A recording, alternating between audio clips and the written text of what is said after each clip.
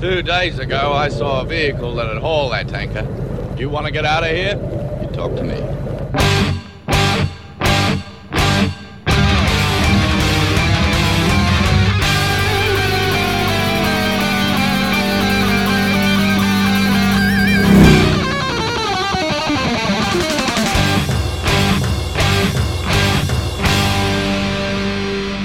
Welcome to the Mad Max Minute, where everybody's looking for something in Mad Max 2 The Road Warrior, 1 minute at a time. I'm Rick. And I'm Julia. And today we're talking about minute 61, which begins with Max turning down the offer of a new contract, and it ends with Pappagallo trying to guess Max's backstory. Happy Monday, Julia.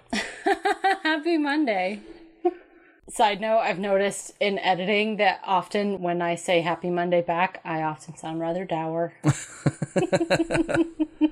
The first thing we see in today's minute is Max in profile pumping gas, and he looks up from doing that, looks to Pappagallo, shakes his head, and says, I've got all I need right here.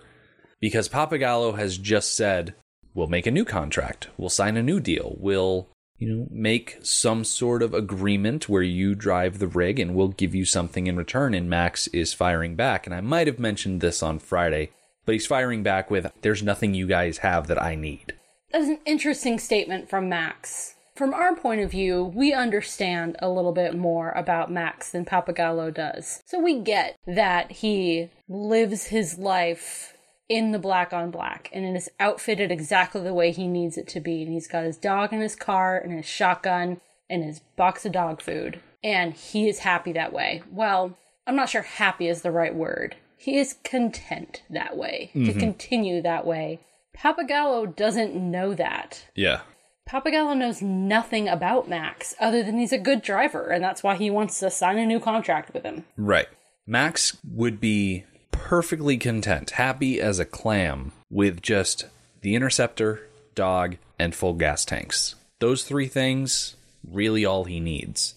I hesitate to agree with you because of, I think it's tomorrow's minute. Yeah, I hesitate to agree with you because of tomorrow's minute, which I'll expound upon tomorrow when we actually see Max reacting some more. Okay. So Pappagallo points out that Max doesn't have a future, and that is something that the compound can offer him. Some way for him to become more than just the Road Warrior, to actually settle down and build a life, because Max is a wanderer. He is a vagabond, pretty much a hobo, so to speak, just going somewhat aimlessly from place to place, you could argue. It's not exactly a lifestyle that someone reaches the golden years of their life and can sustain easily. No, good point. All of the stories that we have of Max, these 4 movies that we have to work with, Max is fairly young. Right. Still. And yeah, what's going to happen to him when he grows old? How long is he really going to survive? How long can he keep it up? Yeah, how long can he keep it up? How long can he avoid getting an infection and dying from it? Honestly. I mean, the most basic thing of scratching his hand on the rust on the black on black, he could die from that. So I think realistically, we don't need to question what's going to happen to him long term, because there is not going to be a long term. He's going to starve to death. He's going to get into an accident and die. He's going to die of tetanus or gangrene or eating something poisonous in the wilderness by mistake or dehydration, for crying out loud. I love how one of the first things that you point out that is going to kill Max is not a raider or an animal. No, he's going to scratch himself on a rusty bit of the black on black and get tetanus and die from that. I am shocked that it hasn't happened already. I know that Max tends to be a little Mary Sue-ish, but even people who are good at everything scratch themselves on dumb things sometimes. Mm-hmm. I mean, I scratch myself with my own nails on accident. So I'm the type of person that keeps up to date with my tetanus shot because I have to. So you're thinking that the end of Max's story is pretty much and this is my Game of Thrones reference, for the week, that Max is going to pretty much pull up Khal Drogo, get a particularly nasty paper cut, have it get infected, and that's what brings him down. I think it's the most likely thing. I mean, right now, in the story of this movie, the most likely thing is to be killed by a marauder. Yeah. But these are the extraordinary times in his life. Most of his time is spent going from fuel source to fuel source to food source to food source. And at those times, at the average times, I think it's incredibly likely that he's going to die of some infection. Yeah. Or an injury. Especially as he gets older. Because as you get older, your body becomes less capable of fighting off infection and sickness and various ailments that someone in their prime would have no trouble with. But someone who is advanced in years, if he lasts that long, he'll find a lot of trouble. I would argue that Max is no longer in his prime. When was the last time that he ate a properly balanced nutrition meal? Well, I mean, I don't mean physical prime as in, like, I'm well-rested and well-fed. I mean, like, age-wise. Right. And what I'm countering with is that because he has a poor diet, his body is not being the best it can be. He's probably aging faster than you or I, who have access to proper food, proper variety of food to keep us healthy and keep us from aging prematurely. Yeah. You know, not at this moment does he have the body of somebody older, but his prime is going to leave much quicker because he does not have a good diet. And his lack of planning is really going to come up and bite him at some point. It's exactly like Pappagallo says, he doesn't have a future. He's not thinking about tomorrow. He is so focused on carpeing that diem that he is not putting away for tomorrow in any sense. I would say that he is so wrapped up in the past that he puts as little effort into the present as he can, therefore putting no effort at all into the future. Okay. As if there's a finite amount of focus and he's putting all of his focus on running from the past. Exactly. We all experience things like that. We have a finite amount of focus. And when we have too much to focus on, something has to go. And everybody handles it differently. Some people pick something to go. That's usually what I do, is I can't do everything, something has to go. Or quality goes. Or your quality of life goes. But you have to pick something. So Max has chosen not to think about the future. That's fair. Because his world is full of the past. Mm-hmm. So Pappagallo pleads with Max to buy a ticket for 2,000 miles. And the curmudgeon takes this opportunity to interject himself into the conversation and says, "You have to come, Sonny. This is where we're going. Paradise." And he holds up a series of postcards that have been taped together into an accordion fold, and they all fall out one on top of the other. And they are postcards for Sunshine Coast, Queensland. Now, way back in minute 38, when the curmudgeon first brought up the idea of, oh, that's 2,000 miles from here, I thought they were heading towards Cape York, because when at the end of the movie they say the Great Northern Tribe, well, I think, okay, well, northern bit of the continent must be Cape York. And it all sounded very well and good. Nice climate, nice biome for them to live in. And I didn't think to do my homework to look forward to this minute when it actually tells us plain exactly where they want to go. I'm not so sure about that. I wonder if these postcards, only one of which says Sunshine Coast. Mm-hmm. I wonder if that is specifically where they're going, or if those pictures are representative of where they're going. Oh, I believe 100% that they are going to Sunshine Coast, Queensland. Okay. That they are heading out that way. Do you think they're heading out that way because of the postcards? Oh, absolutely. Okay. Absolutely. Every single one of those pictures is idyllic. Okay. So they chose their destination because, hey, look, this place is beautiful. Yep. With no thought. Let's go there. There's green and clear water and loveliness. Yeah, with no thought of how it might look at that current time. Because all of those postcards are pre-collapse postcards. They might as well be historical documents at this point because they don't know what kind of quality Sunshine Coast is going to be in when they get there. I was popping around Mad Max Minute Beyond Microphone, and a couple of our regulars, Joe and Ian, they were talking on the listeners page about Minute 38 and suggested that perhaps in the context of the narrative, the compound is further away from the coast than the actual shooting location, and that would justify the whole 2,000-mile ticket. Because according to Google Maps, the drive from Silverton to Sunshine Coast is only 1,017 miles, 1,637 kilometers if you're metric.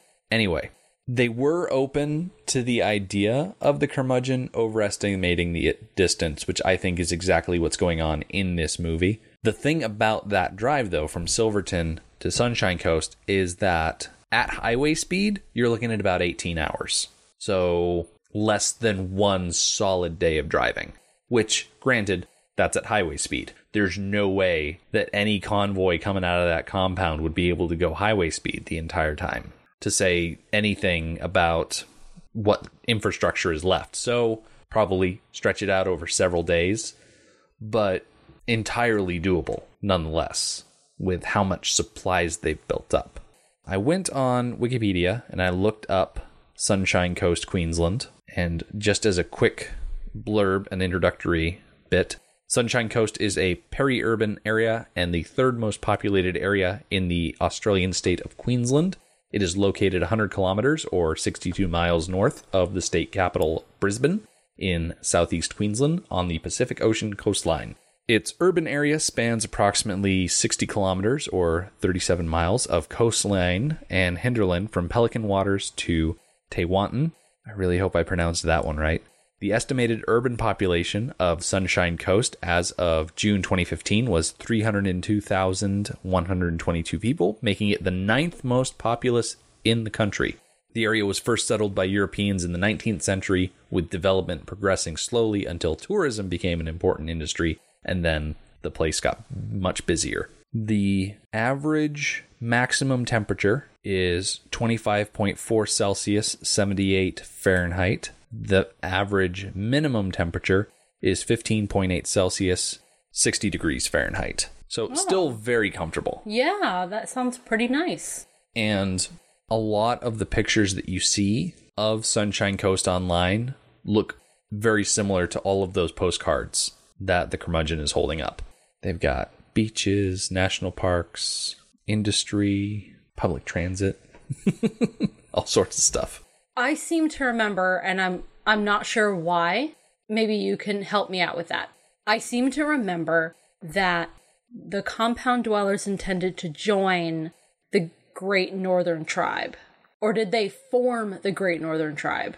I'm pretty sure they formed the Great Northern Tribe. Okay, I'm not sure where I came up with the idea that they were looking to join another group that they had, heard of or something.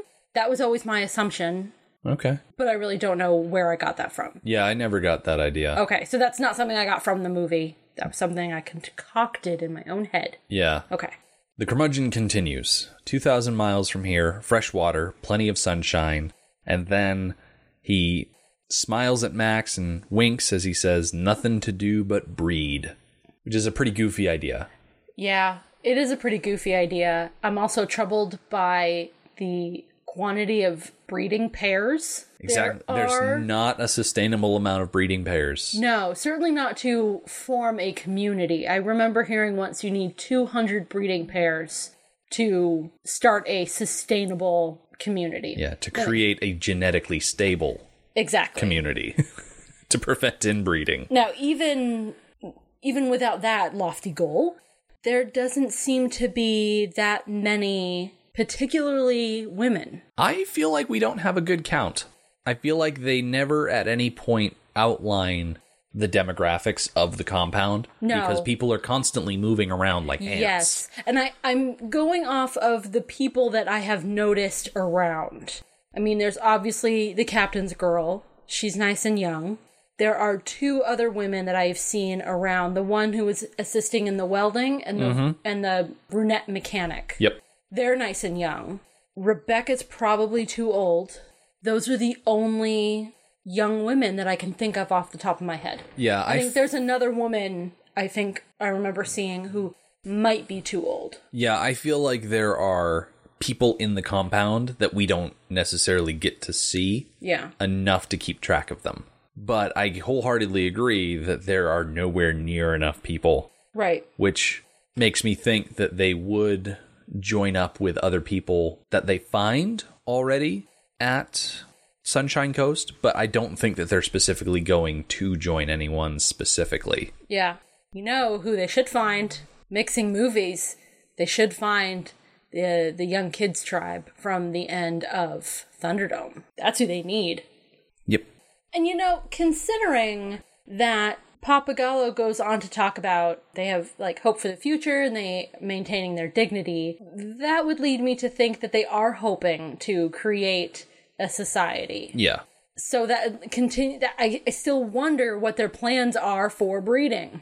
I haven't really devoted too much thought to that idea, partially because it's after the fact epilogue stuff that we never really have to worry about, but also because anything could happen in the wasteland. They could find people could find them, that sort of stuff. That's very true. But I like the idea of the curmudgeons saying nothing to do with breed, because it's telling us that they are banking so much on this being their ideal place to settle that they expect water and food to be so readily available that they'll just be able to thrive unimpeded.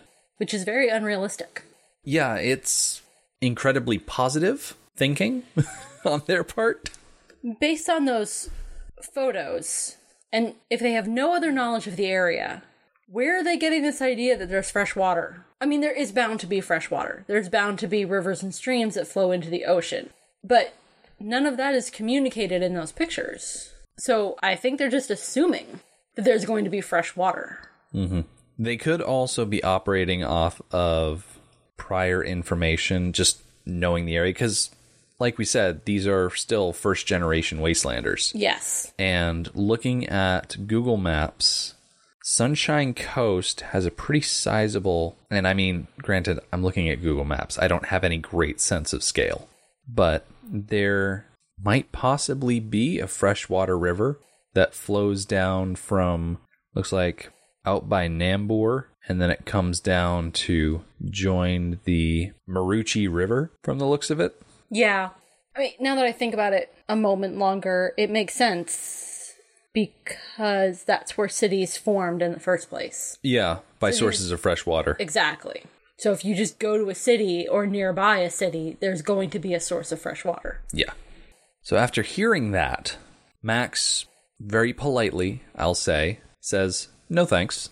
I think it's because he's already tried living by the ocean. And granted, they were living by the ocean down in the Melbourne area, and it was a different coast, technically. Like a southern coast as opposed to an eastern coast. That doesn't matter. Being in that sort of environment again would probably remind him too much of the life that he had before the collapse. Right. He already lived this life that they are searching for. And he loved it, and he had his thinking chair overlooking the water and the beach, and it all fell apart. Yeah. And this goes back to what you were saying about him focusing on the past too much. I have a feeling that he's really out there in the wasteland to run away from the life that he had before. Papagallo, after hearing Max say no thanks, says, "What is it with you, huh? What are you looking for?" And I think Max is just looking to run from his past. I think it's really not much more complicated than that. Yeah, I don't think he has a destination. I don't think he has a goal. I think he just wants to wander. Mm-hmm. Go on a walkabout, or if that's even the proper terminology. Listeners, did I use that right? Is a walkabout just going out to wander? Please let me know on Mad Max Minute Beyond Microphone. I think a walkabout is more like an outback hike. Yeah. A little more organized than wandering. Okay. Yeah. They'll let me know. Yes, they will. Papagallo continues. Come on, Max. Everyone's looking for something. You happy out there, are you? Wandering? I think Max is looking for, I don't know if peace is the right word. Maybe he thinks that if he goes out wandering long enough that he'll forget. But at the same time, he probably doesn't want to forget because he's probably still beating himself up over the situation. I mean, his reaction that we're going to see tomorrow is my main thought behind that. So maybe I should save it. I think let's save the reactions to Papagallo for tomorrow. Right. Because that's really where we get it. Yeah. I kind of had a hard time with this minute. Because there's so much dialogue. Yeah. I'm not used to so much dialogue. So Papagallo continues. One day blurring into another, you're a scavenger, Max. You're a maggot. Do you know that? You're living off the corpse of the old world. It's really harsh. That is very harsh. He went bad cop fast and hard. He makes a good point, though, because Max is not building anything new. No, yeah, he's absolutely right. I love when he said, living off the corpse of the old world. Exactly. He's not building anything new. He's just scrounging around for what is old. And it's literal as well as figurative, emotional. It's across the board. That's what he's doing. Yeah, because Papagallo and the compound dwellers, they are pulling oil from the ground. They are refining it. They are making more gasoline. Max, on the other hand, is putting drip pans underneath crashed cars and draining tanks that he comes across. He is scavenging in every sense of the word. I agree. And even to the extreme, he's mopping up dirty gasoline off the ground. That is like a step beyond scavenging. It's literally scraping by. Yes. So Papagallo goes on to say, tell me your story. Come on, tell me your story. What burned you out? And I instantly think, well, Papagallo, you should have watched Mad Max, the first movie, instead of skipping right to Road Warrior like everybody does. Because then you would have gotten Max's story. And then he asks, what burned you out? Kill one man too many? See too many people die? Lose some family? And this made me think back to that first movie. As far as killing one too many people, I'm pretty sure in that first movie it's only 5. Max pretty much kills Knight Rider and Knight Rider's girl, because he's the one that's chasing them when they crash. He killed Bubba Zanetti with his shotgun. He killed Toe Cutter by chasing him into the front of that truck, and then he killed Johnny the Boy by chaining him to the truck and then letting it explode.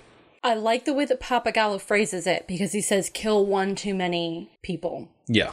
And Max's last kill, Johnny, was the one that was out and out murder. Yeah, the one that was most sadistic. It was very dark. Knight Rider and his girl and Toe Cutter were accidents. More or less. Maybe guided accidents, but they were still accidents. They were the fault of the drivers, not Max. Yeah, he just pushed them to that point. Yes. Bubba Zanetti, it was in self-defense. Oh, absolutely. So those 4 can arguably be not murder, other reasons. But that last one, I think that last one... That's the one man too many? Yes, that is specifically the one man too many.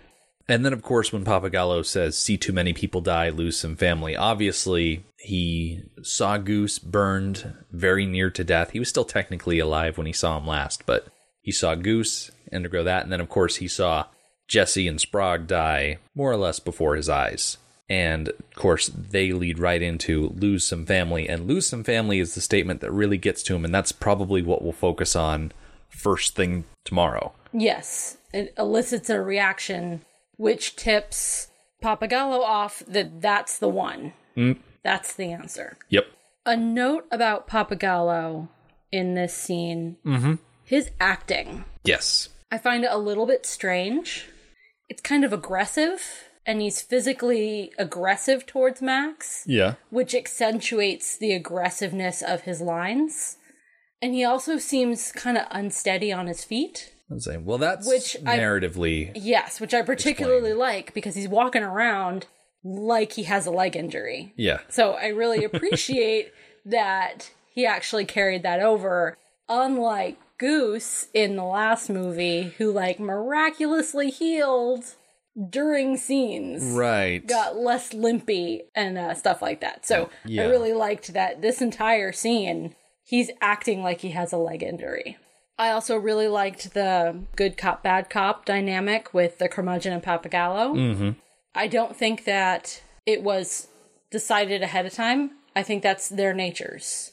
Curmudgeon is a little lighter and has this goal in mind, and that's what he naturally uses to try and convince Max. And Papagallo is naturally a little more aggressive and a little darker. Yeah. And that's the tact he takes with Max. I feel like Papagallo recognizes that Max has that hard-boiled exterior and that aggression is what he will react to, because he's trying to get through to Max, and Max is just brushing him off.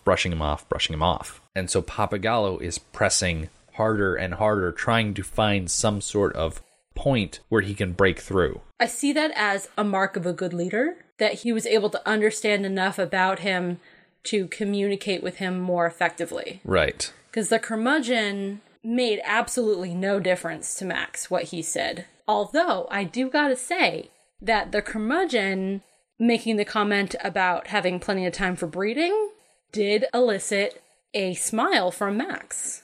That's right. It wasn't full smile to the camera, but he did seem to turn up his mouth as if he was laughing at the idea. And then you notice something in the next shot. Yeah, so as Papagallo comes in, starts his bad cop routine, Max turns to him and he's got the remnants of a smile still on his face. And it's actually like a toothy, almost laughing smile. So I'm not sure if that's what George Miller's direction was, or if it was Mel actually laughing and it got caught on camera. I'm glad you caught that, because I didn't see it all of those times as I was watching the minute. When you brought it up as we were going over notes before recording, I didn't believe you when I actually went back and I clicked through the minute to see it. And yeah, if you're looking at Mel Gibson, because I think the way your eye is supposed to be, you're supposed to be focused on Papagallo as he moves around the car. And he's already started talking, I believe, at that point. So, but if you focus on Mel, it looks like before they said action, he was laughing or smiling, and they probably, I don't want to say they had two cameras, because I'm pretty sure they still only had the one. But they started with the shot looking at Max as he turns back to his tank, and then they cut to the shot further out where you could see Papagallo coming across to Max. And so he was probably still laughing at the idea of nothing to do but breed. And just the way that the curmudgeon delivered that line, he probably got a real kick out of it and had to turn away to stifle that initial laugh. And then they yelled cut, they repositioned the camera, they yelled action, and it still, I guess, tickled him. yeah. To a certain extent as he was turning around, because that smile fades very fast, which is one of the reasons I didn't notice it. Yeah, it's like as soon as he's looking at Papagallo, he's immediately dour again. Yeah. That's pretty much all I have. That's all I have. Tomorrow we are going to see that Papagallo is able to, with that question, lose some family, find that point to press through Max's emotional armor, and he is going to elicit quite the reaction from Max, which we'll talk about pretty much first thing tomorrow. The Mad Max Minute podcast is a fan project by Rick and Julia Ingham. The Mad Max franchise was created by George Miller and Byron Kennedy and presented by Warner Brothers Pictures in association with Village Roadshow Pictures. Mad Max Minute is produced and edited by Rick Ingham. Our opening music is by Daniel Batista of danielbatista.com. You can follow Mad Max Minute on Twitter at Mad Max Minute, on Facebook at Mad Max Minute Beyond Microphone, and at madmaxminute.com. And finally, if you would like to contribute to the podcast, visit madmaxminute.com, click on the support link at the top of the page, and check out our Patreon to help us keep the tanks full. Thank you for joining us for Minute 61 of The Road Warrior. We'll see you tomorrow.